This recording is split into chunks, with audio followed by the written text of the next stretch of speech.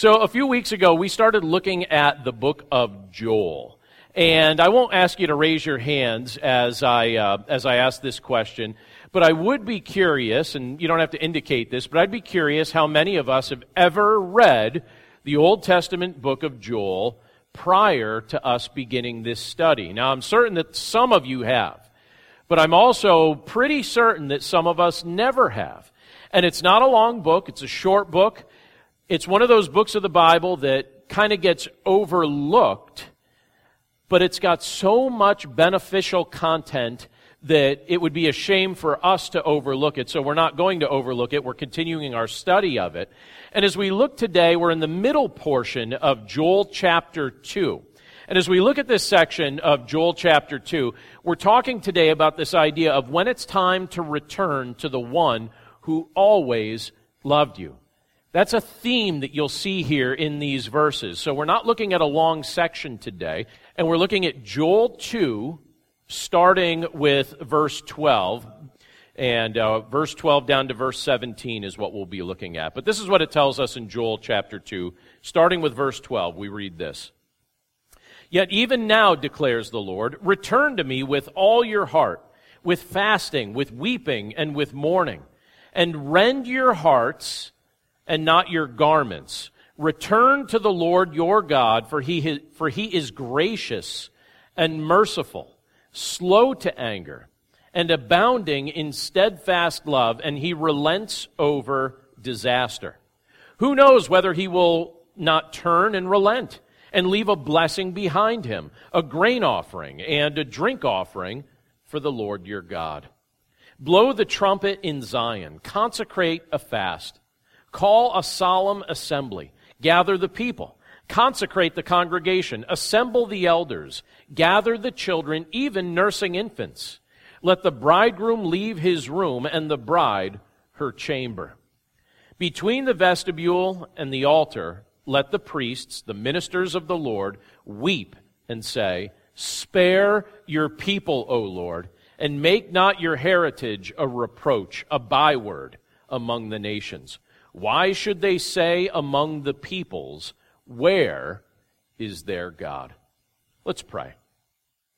Lord, thank you so much for the privilege that you've given us to be able to gather together today and to look at your word and to meditate on the content that we find in it. Lord, we're so grateful for it. We're so grateful for the privilege to be able to look at a portion of Scripture like this that reveals things about your heart that, naturally speaking, we wouldn't have been as aware of. These are things that we wouldn't have naturally figured out. These are aspects of your character, aspects of your nature that you have made known to us. And so, Lord, as we look at your word together today, we pray that we'd be encouraged by it. We pray that you would help us to develop a strong desire to walk closely with you. And as we look at a portion of Scripture like this, Lord, we pray that we would recognize, particularly if we've been trying to live at a distance from you, that we would recognize that today is the day that you invite us to return to you. So we thank you, Lord, for this portion of your word, and we pray this all in Jesus' name. Amen. So have you ever experienced a season where you actually tried running from God? Did you ever try and do that? Just whether it was going on in your mind or whether it became visible to other people. Have you ever experienced a season where you could say, yeah, that is the season of my life where I was actually running from God? It's not a rational thing to do, right? But it's something that all of us have probably tried to do at some point or another, in one way or another. And sometimes it's painfully obvious when we're trying to run from God. Sometimes it becomes just completely clear to everybody who knows us well. And then other times it kind of happens in very subtle ways. And our desire to be distant from Him, it shows up in this little way over here and this little way over here. But if we've been running from God, if you've been running from God, keep in mind, particularly when we look at a portion of Scripture like this that we're looking at today, that His compassionate heart invites us to return. Years ago, I knew a couple that seemed very happy together, and they were planning on getting married. And then out of the blue, the woman just disappeared. And I was trying to figure out, what happened? Like, where did she go? And it turns out she met a guy, and very quickly and abruptly left her fiancé and immediately married that guy. And I remember thinking, okay, I didn't see that coming.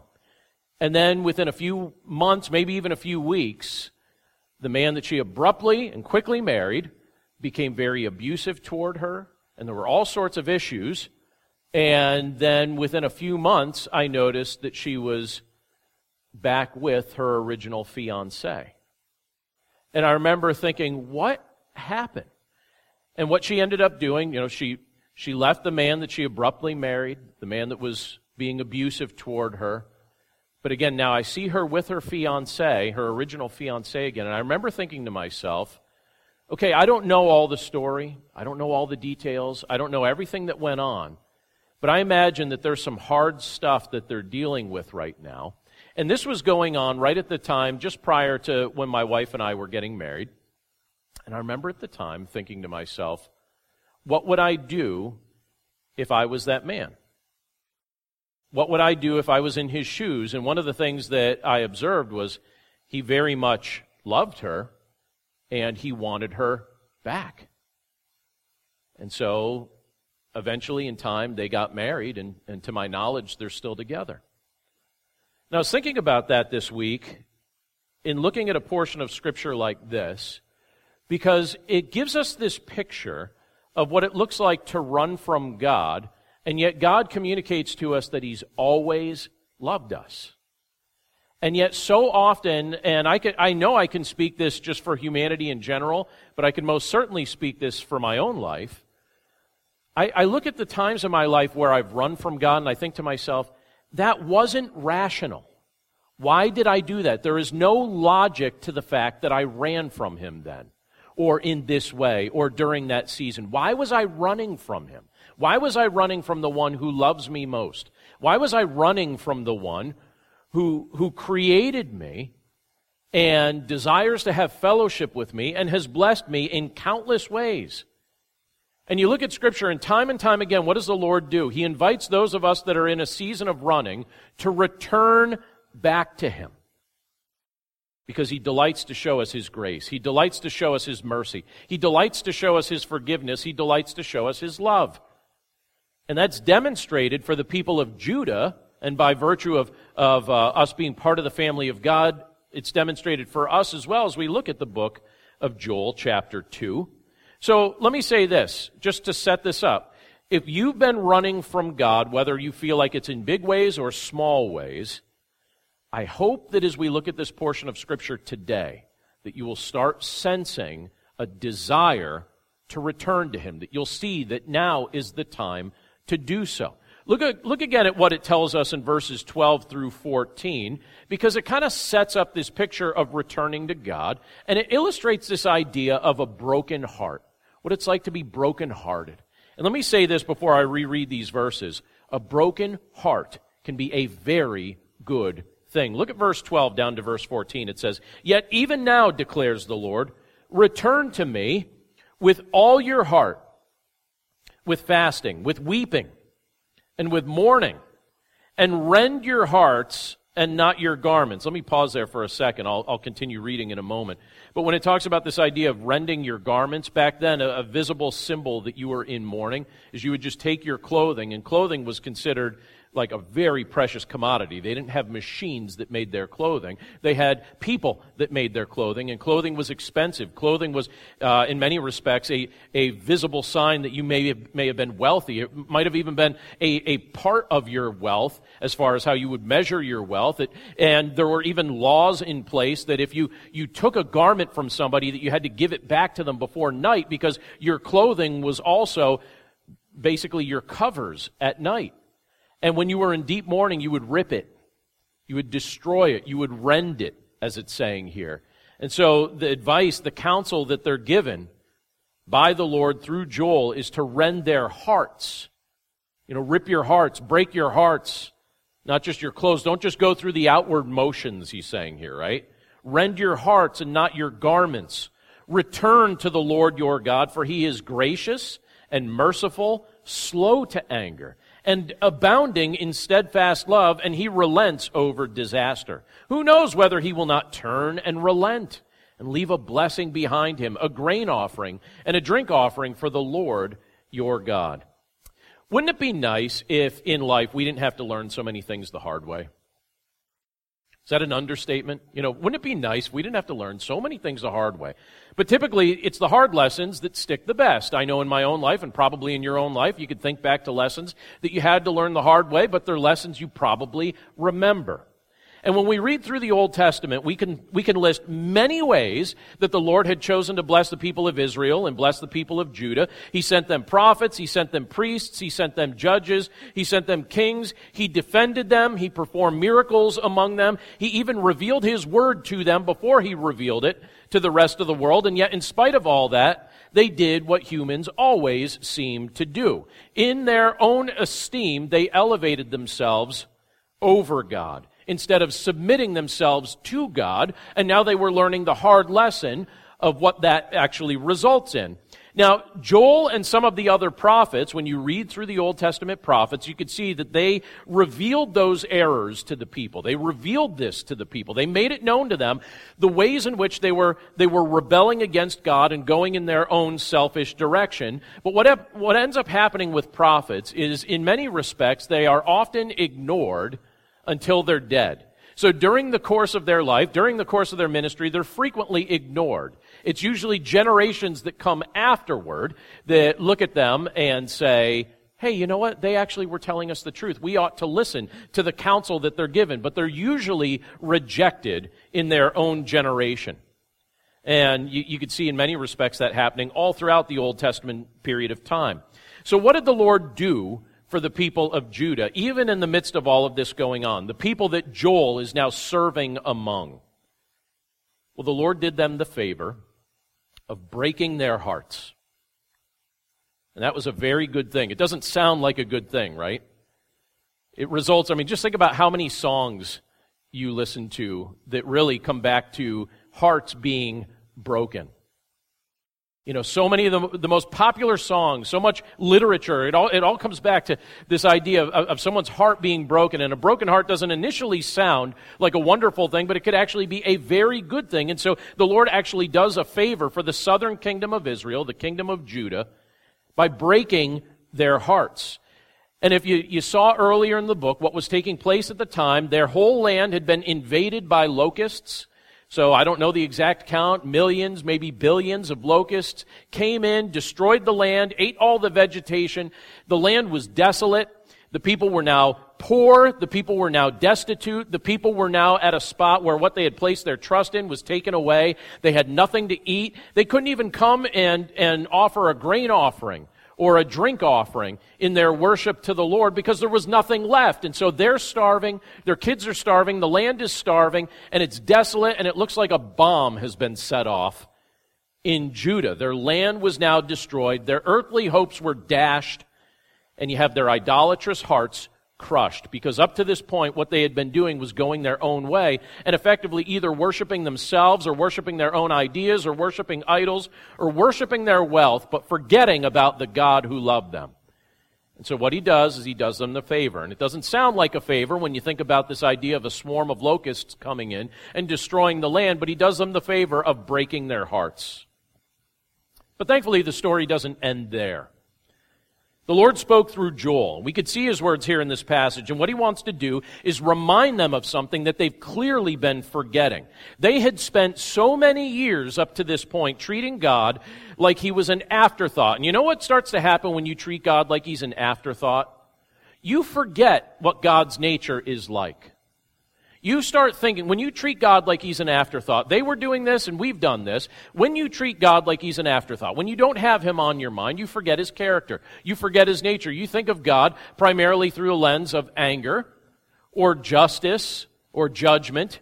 Those are the type of things that tend to come to our minds first when God is an afterthought. But here you have Joel reminding the people of Judah that God is not just the perfection of justice. He certainly is the perfection of justice, but that's not all he is. He's also the perfection of grace. He's also the perfection of mercy.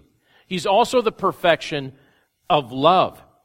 And the Lord was inviting the people to return to him with all their heart He's saying, I want to welcome you back. I invite you to come back to me with all your heart. He invites them to repent of their self-serving independence with fasting and with weeping and with mourning and to come back to Him. The Lord wanted He wanted the people to be reminded that there is blessing in repentance. And the Lord was more than willing to give them relief in a very swift way from His hand of judgment. He was willing to give them relief. And He invites them to recognize this. He invites them to understand this. So just as He had been chastising them with this plague as these locusts came through, He was willing to relent and bless them once again. These are the words that He speaks through Joel. And that's such a hard yet beautiful testimony of God's nature that I think it's beneficial for us to ponder in a personal way. Because we could look at the people of Judah and we could see the things that they were enduring and the things that they were experiencing. And from a distance, it's easy to look at these things and say, yeah, why didn't they wise up? But when I ask myself the same question, it's a little bit harder to answer. Why didn't I wise up earlier? Why didn't I wise up sooner? And I think sometimes what the Lord has to do for me and for you and for all of us is He needs to bring us to a point of desperation where He takes our heart and He does us the favor of breaking it for us so that we could get over our own selfish independence and realize that we are fully dependent on Him. And He invites us to repent of our unbelief. He invites us to repent of our rebellion.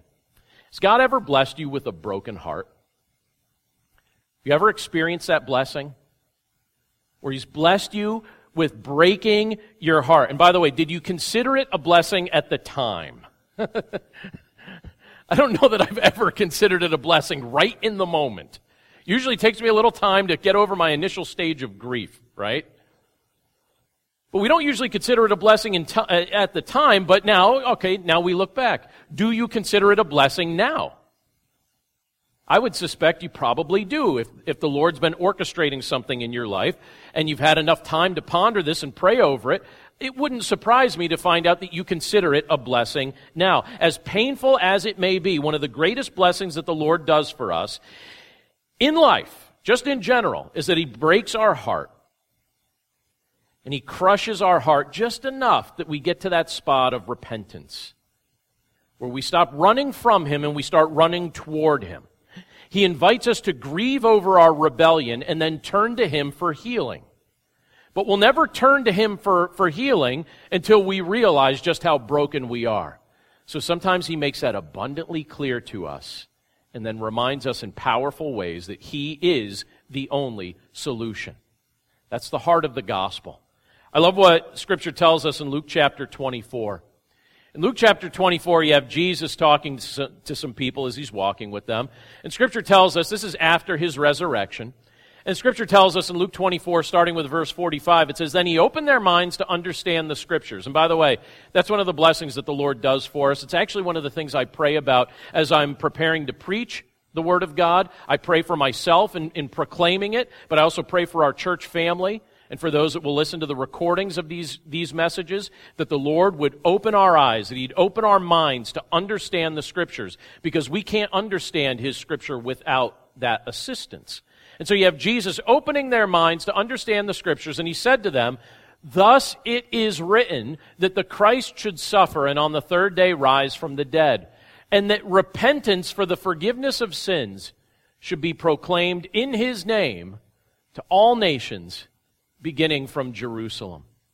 So what does Jesus say in this portion of Scripture that He wants to happen? What does He want to have happen? That repentance for the forgiveness of sins would be proclaimed in the name of Jesus to all the nations, that it would begin in Jerusalem, but that all the nations would hear this, that people would be invited to repent. What Jesus did is He came to this earth.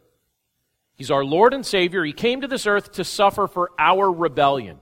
So I've rebelled against the Lord, you've rebelled against the Lord, and then Jesus, the Son of God, comes to this earth to suffer for our rebellion. And then what He did was He defeated the power of sin, and He defeated the power of death when He rose from the grave. And now through Jesus, we're offered forgiveness should we desire it. Through Jesus, we find redemption. Through Jesus, we find new life. Because Jesus has endured the penalty our sin deserved, we can repent of our unbelief. We can repent of our rebellion. And we can find complete healing of our brokenness through Him. And the Lord does all He can to convince our hearts of this truth. But there are two kinds of people in this world. There are those who will persist in their pride and go throughout life saying, maybe God exists, maybe He doesn't, but even if He does, I don't need Him and I don't need His intervention. And they basically live in a fantasy. If that's what your heart's convinced of, you live in a fantasy. Do you ever meet people that just kind of live in a fantasy? They live in a fantasy. Sometimes it's not even over spiritual things. Sometimes I meet people, I think, like, all right, you're living in a fantasy. Everything that you're enamored with is pretend. It is fake. And what does the Lord do for us? He shows us that you can either live in the fantasy of ignoring His presence, or you could recognize your need for Him. And one of the greatest blessings that the Lord will ever do for you is when He gets your heart to the spot where you recognize you absolutely need Him. That you are not self-sufficient, that you need His hand of healing, that you need rescue and redemption through Jesus Christ, that you need forgiveness, that you are not okay on your own, but that with Christ you will become a new creation, and His sufficiency will be sufficient for you. But sometimes we like to persist in our pride. And sometimes we like to go in a direction that we shouldn't go in regard to these things. But the Lord invites us to come back to Him. And not only does He invite us to come back, but He invites to bring others. He invites us to bring others with us. And I love what the Scripture illustrates when we look at verses 15 and 16. Because here you see an example of this idea of letting yourself and your family be set apart as the Lord's. Look at what it says in verses 15 and 16. It says this, blow the trumpet in Zion, consecrate a fast, call a solemn assembly, gather the people, consecrate the congregation, assemble the elders, gather the children, even nursing infants. Let the bridegroom leave his room and the bride her chamber. Now let's pause there for just a moment. I mentioned last week that just for my own edification, I decided to audit a college course this semester. And it's a course that I imagine, it doesn't sound like it's a sociology course. It's actually a sociology course, but it's called Hip Hop Culture. That's the name of the course. And I couldn't wait. I wanted to take it a year ago when I heard that Karen was offering it. But then I ended up teaching a class for them, and so that kind of interrupted my ability to be able to take it. But then I heard they were going to offer it again this year, and so I thought, all right, I'm going to take it this time. And it's early in the morning on Fridays. It's 7:55 in the morning. I thought, all right, I can swing it. I'm going to do it. So the first class was the other day. And in the midst of the class, the professor put up a video for us to watch. And I'm not going to advertise what artist this was, and I'm not going to advertise what song this was, okay? So don't ask me, all right? Because I'm not going to say. And if you can figure it out, good for you, but I'm not going to help you figure it out. Some of you are already disappointed. I didn't even say what I was going to say about it, right? But he puts this video up here, and he's like, all right, I want you guys to see this. And in the video, you have the artist. He gets up there, and I happen to notice he was playing this clip from YouTube. The video has been viewed 74 million times. So as of Friday, the video has been viewed 74 million times. All right, that's your only clue. It won't help you at all. And apparently the song is quite popular with groups of young people. And in the lyrics to the song, you have the artist openly bragging about his vanity, his rampant drug use, his disdain for authority, and his exploits for women, or with women, and that's the essence of the song. Now, I recognize that it's not drastically different from a million songs that have been written on those same subjects, but this song was so brazen, particularly one of the things I was amazed with was how brazen the song was about the artist's drug use. Just how brazen the song was about that, how he was bragging about that. And as the song was playing, the professor only played a minute of it. He paused and asked me, knowing that I have 4 teenage children, he said, John, what do you think? Would you let your kids listen to this song? And I'm looking at it, and you probably still see the shock in my face as I'm listening to this. I'm like, I said, absolutely not. Absolutely not. And he said, why? And I said, I would not want that influencing their minds or my minds or anyone's minds. And I couldn't believe 74 million views on YouTube. Now, I don't know if it's all shocked parents looking at this and saying, this is out there, and telling 74 million of their closest friends, or if it's just people playing this song on repeat saying, this is the mantra for my life. This is what I would like. I don't know what the mix is of people that have viewed this thing, but every parent can testify to this. Every parent knows how hard it is to guard their children from the negative influences of this world, and how challenging it could be to just do your best to guide them and lead them in directions that are healthy for them, and to pray diligently to the Lord for His help. I can honestly say that at this season of my life, I find myself praying deep prayers on behalf of my children as I watch them one at a time leave the shelter of our family influence. And I'm like, all right, this is where it's really getting real in my mind. This was all theoretical. It's very real to me now. Like, this is the season that we're at. Lord, did we say what you wanted us to say? Did we model what you wanted us to model? Have we done what you've called us to do? Are they prepared for this? These are the questions that I ask, and I look at a portion of Scripture like this, and I love these verses, because look who's included in this solemn assembly. Look who's included in this group. Look who's included here. It says, assemble the elders, but not just the elders. Gather the children. Gather the nursing infants. Bring them all in. The Lord wants us ultimately to be a blessing to our children. He wants us to be an influence to our children. Ultimately, that can only be done well when our hearts are sensitive to the Lord's leading, when we're relying on His wisdom and guidance. But He's encouraging us to let ourselves and let our families be set apart as belonging to Him. We see it illustrated in this Scripture, but it's a principle that comes up elsewhere in Scripture. I love what we're told when we look at 1 Peter chapter 2, verse 9. 1 Peter 2, verse 9, it says this, but you are a chosen race, a royal priesthood, a holy nation, a people for His own possession, that you may proclaim the excellencies of Him who called you out of darkness into His marvelous light. If you know Jesus Christ, if Christ is your Lord, if Christ is your Savior, this is a verse that is referencing you. This is a portion of Scripture that says, just look at how God refers to His people. He says, you're a chosen race. He's saying, I chose you. You're a royal priesthood. I've given you this privilege, the priesthood of all believers. A holy nation, a people for my own possession. Why? Well, that you may proclaim the excellencies of God, the excellencies of the one who called you out of darkness and into light. He called us out of darkness and into His light.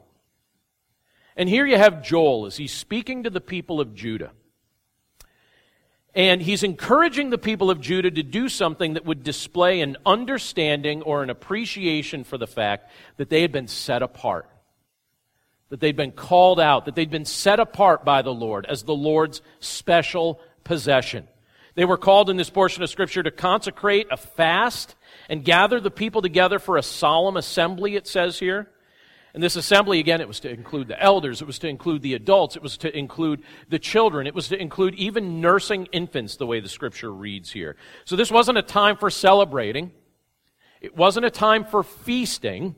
It was a time for prayer. It was a time for tears. It was a time to recognize the Lord's called us to live a set-apart life as unto Him. It's a time to regain an appreciation for what it looks like to live a life of faith, for what it looks like to live a life of holiness in the midst of a dark world. It was a time for the people to repent before the Lord and come before Him with tear-stained faces. Now, I'll tell you, I think just by virtue of personality or whatever it may be, or maybe it's a quirk, that usually when it comes to tears, I try and fight them. So if I notice that tears are coming, I try and fight them. I don't always win. Sometimes I win. Some of you can cry easily and freely. That's not where I'm at, but there's sometimes you just find yourself where you can't stop the tears from coming. As much as you want to fight it, you just can't stop it. And how many of our prayers have come with tears? Do you ever find yourself praying and then watching the tears start flowing and you realize, all right, I'm praying with tears right now? You know, there are times in my life where I've prayed soft and safe prayers, and then there are other times when my prayers have come with tears. And when I think about those seasons where my prayers have come with tears, and I'm thinking about this now through the lens of the people of Judah coming before the Lord, weeping before Him, mourning before Him, coming before Him in prayer with tears, I was thinking this week, all right, what prompts me to pray with tears? What can actually cause the tears to show up on my face? Well, I think sometimes I pray with tears when I need a miracle.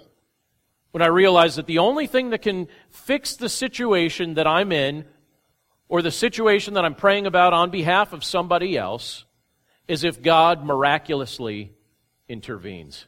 You remember a couple months ago I told you right after church I was going across the street, and I asked you to pray for somebody? Does anyone remember that? I asked our church family to pray because somebody across the street had overdosed and was in a coma and was not expected to live. Guess what happened this week? Didn't happen immediately, but guess what happened this past week? He came out of the coma, and he's talking, and he's interacting with others, and he's smiling, and he's very much alive again. So if anyone does not believe that God can do miraculous things as His people pray, I would testify to what's going on across the street from our church right now. Sometimes we pray with tears when we recognize that the only way that something's going to happen is if something miraculous takes place, if God intervenes in a miraculous way. And isn't it neat when He lets us see those miracles even in our generation? Sometimes I pray with tears when I'm grieving over sin in the lives of those that I love.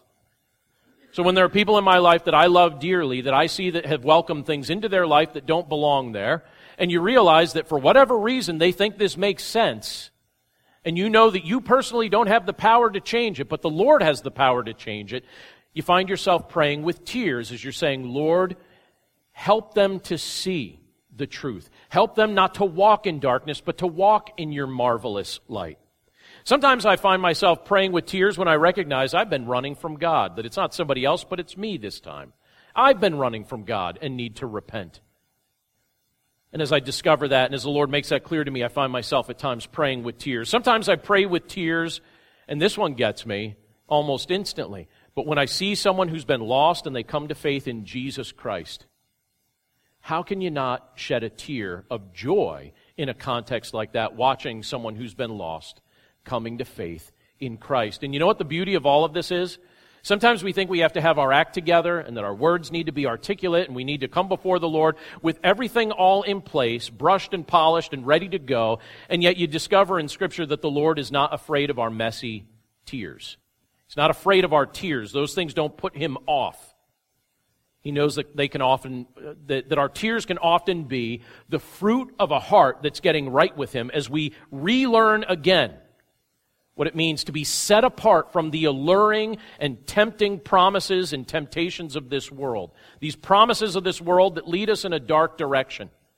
And as we repent of these things and we come before the Lord with tears, we recognize that He's called us to live set apart from these things. And He was calling the people of Judah to recognize this once again, so they were invited to come and bring their whole family and stand before the Lord's presence and pray and repent together. But you know what gets in the way of repentance? Let me finish with this thought this morning. Pride gets in the way of repentance. That's what gets in the way of us repenting. That's what gets in the way of us admitting to the Lord once again that we need Him. Pride. My pride, your pride. And when you look at what Scripture invites us to do, it invites us to give up our pride and admit our need for mercy. Look at verse 17. It says, between the vestibule and the altar, let the priests, the ministers of the Lord, weep and say, spare your people, O Lord, and make not your heritage a reproach, a byword among the nations. Why should they say among the peoples, where is their God? So pride's something that the people of Judah had been embracing. They'd just been embracing pride. And now their circumstances were driving them to a spot of humility. Their idolatry, their outright ignorance of the teaching of God's word. These were things that were a terrible testimony to their children, to the people around them, to the unbelieving nations that were surrounding them. They were going their own way. They were ignoring the voice of God. This is what they were doing. And now they were being judged through a locust plague. And as that was taking place, there was concern, all of a sudden, in the midst of this season of need. What are the other nations going to think of us now? What are they going to think about the name of God? Because they're going to observe these people that have been openly proclaiming that we are the people of God. We are the ones who worship God. But yet we're dealing with plague. We're dealing with disaster. We're dealing with all these issues. And for the sake of God's name, they were invited to seek God's mercy. They were invited to leave their pride behind and to submit themselves to the Lord again and admit their need for His mercy. But pride is a common fault among all people of every generation, right back to our first parents. So would you consider yourself a proud person? You don't have to answer that out loud, but would you consider yourself a proud person? Is that something that, if the Lord gave an assessment of your life, if He said, these are character traits that I see in your life, would you consider yourself a proud person? Do you think the Lord would say, yes, so-and-so is a proud person? Or would you say that, no, I don't necessarily think of myself as a proud person? Let me say this. Pride is a very sneaky thing. And pride has the capacity to blind us to what's actually going on around us. And when it's blinding us, when we're dealing with that blindness that comes from pride, we don't even recognize that it's present. I don't know if you've ever heard of, I guess her name used to be Nancy Lee DeMoss. Is that name familiar to anybody? But now I see her, Nancy DeMoss Wolgemuth. Is that name familiar to anybody? All right, everybody's shaking their head no. I got something I want to share with you that she wrote. She, on her blog, wrote a list of 41 questions that were asked with the goal of exposing pride in the hearts of those who claim to be followers of Christ. And I'd encourage you to read her list, her full list of 41 sometime, but let me just share a few samples with us right now. And these are things that we can ask ourselves if we're wondering, Lord, do I struggle with pride? Am I still just kind of living my life as a proud man or a proud woman? Am I still living my life as someone who's not admitting my need for mercy and not really appreciating your intervention on my behalf? These are the questions she encouraged, some of the questions she encourages us to ask. She asks this: do you look down on those who are less educated, less affluent, less refined, or less successful than yourself? Do you think of yourself as more spiritual than your mate or others in your church? Do you have a judgmental spirit toward those who don't make the same lifestyle choices you do? Dress standards, how you school your kids, entertainment standards, things of that nature. Are you quick to find fault with others and to verbalize those thoughts to others? Do you have a sharp, critical tongue? Do you frequently correct or criticize your mate, your pastor, or other people in positions of leadership, teachers, youth director, etc.? Do you give undue time, attention, and effort to your physical appearance, your hair, your makeup, your clothing, your weight, your body shape, avoiding appearances of aging?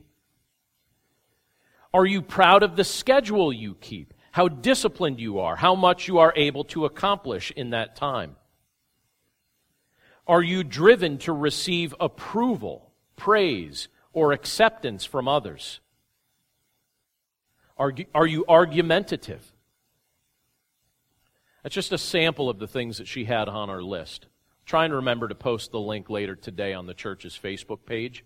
But the point being, I thought it was a useful list because the idea is, okay, people of God, do we struggle with pride?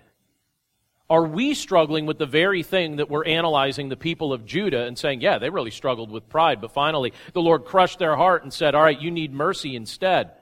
And finally they were coming to realize that. Well, do we realize that we need the same thing they needed? Are we wrestling with pride? And if so, are we at a point where we're willing to say, all right, Lord, I need your mercy. I can't persist in this pride any longer. I need your mercy. The people of Judah were proud, but they needed mercy. We are also proud, but need mercy.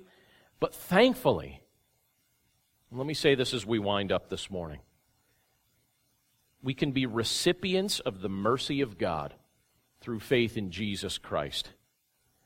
So again, let me say, if you've been consumed with pride, if you've been consumed with arrogance, if you've been consumed with illusions of self-sufficiency, it's time to give that garbage up.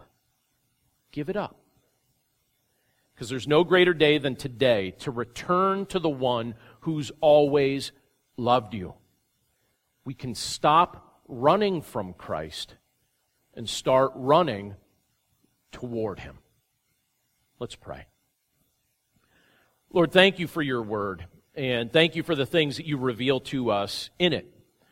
And Lord, we recognize that we wrestle with all sorts of things. We can be proud people. We could be people who think that somehow there's wisdom in running away from you instead of running toward you. But then we look at a portion of Scripture like this from Joel chapter 2, and we recognize that we're not the first people that have found ourselves in this kind of dilemma. That humanity has been doing this throughout the course of our existence. And sometimes, Lord, our pride takes a fashion or takes the form of looking at your word and just kind of ignoring it, or thinking that it primarily deals with other people and not realizing that you're trying to speak to us through it. Sometimes our pride is evidenced in us elevating ourselves over others, whether it be people in our immediate family or people that we don't even know at all. But Lord, these are things that we struggle with, and in our pride we think that we can somehow get away with just going in a direction that is absent of your intervention and absent of your wisdom and absent of your power. But Lord, we know that that is not your desire for us. Your desire is that we come back to you. And again, you tell us in your word that you are slow to anger, that you are abounding in love, that you are the perfection of mercy, that you are the perfection of grace, that you are long-suffering with us, that you put up with us for a long time. And you do so with an eye toward our repentance. So Lord, we pray that by your grace that we would begin to put you first in all matters, that we would begin to put you first in all areas, and that your name would be honored and glorified in all aspects of our lives. Lord, we pray that it would be able to be said of us that we are people who run toward you through faith in your Son, Jesus Christ, instead of trying to live our lives at a distance from you because the things of this world have such an appeal to us or such a lock on our hearts. Lord, we pray that you'd remove the blinders that our pride may have put in place, that you'd help us to see who you are and understand the truth of your word. And we thank you, Lord, for the encouragement that you give to us from your word. We're thankful that we're able to start off our week today by looking at these things together. We're grateful for all of these things and for the privilege that it is to know you through your Son, Jesus Christ. And we pray this all in Jesus' name. Amen.